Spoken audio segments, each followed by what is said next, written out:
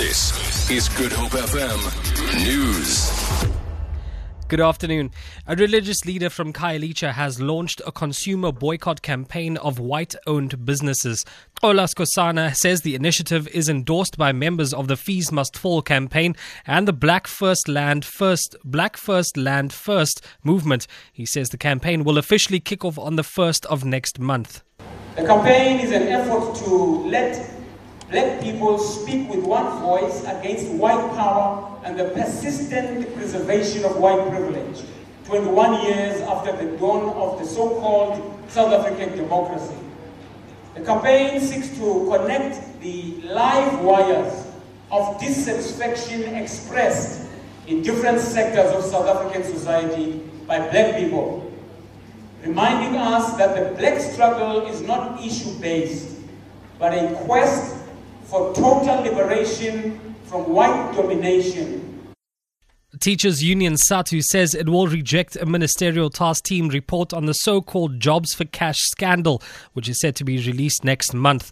The union says it was not given an opportunity to comment on the interim report before Basic Education Minister Angie Motshekga briefed the media on it. SATU members have been implicated in selling teaching posts. Union spokesperson Nomusa Trembi.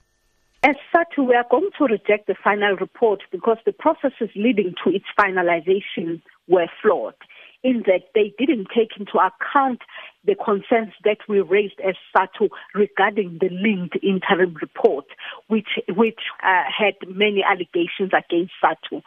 Therefore, we reject the final report. The president of the Muslim Judicial Council, Maulana Ihsan Hendricks, has announced that he will be stepping down. This is to allow for the election of a new president on the 23rd of April. The MJC is an umbrella body which regulates the affairs of the Muslim community, including the issuing of halal certificates. Hendricks made the announcement at Worcester at a reunion of the Kafar families nationwide. Maulana Hendricks has served as president for 10 years and as its deputy for 7. He says the elections will take place in terms of their new succession policy.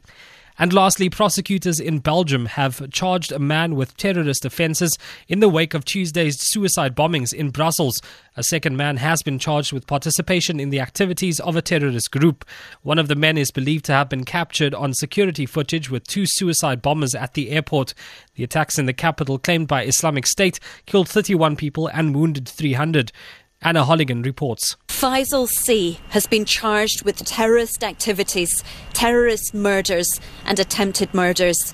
They say a search was conducted at his home, but no weapons were found.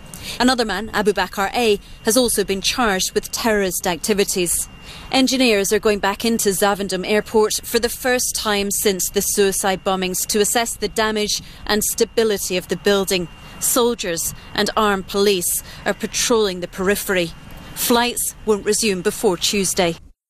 For Good Hope FM News, I'm Enrique Peterson.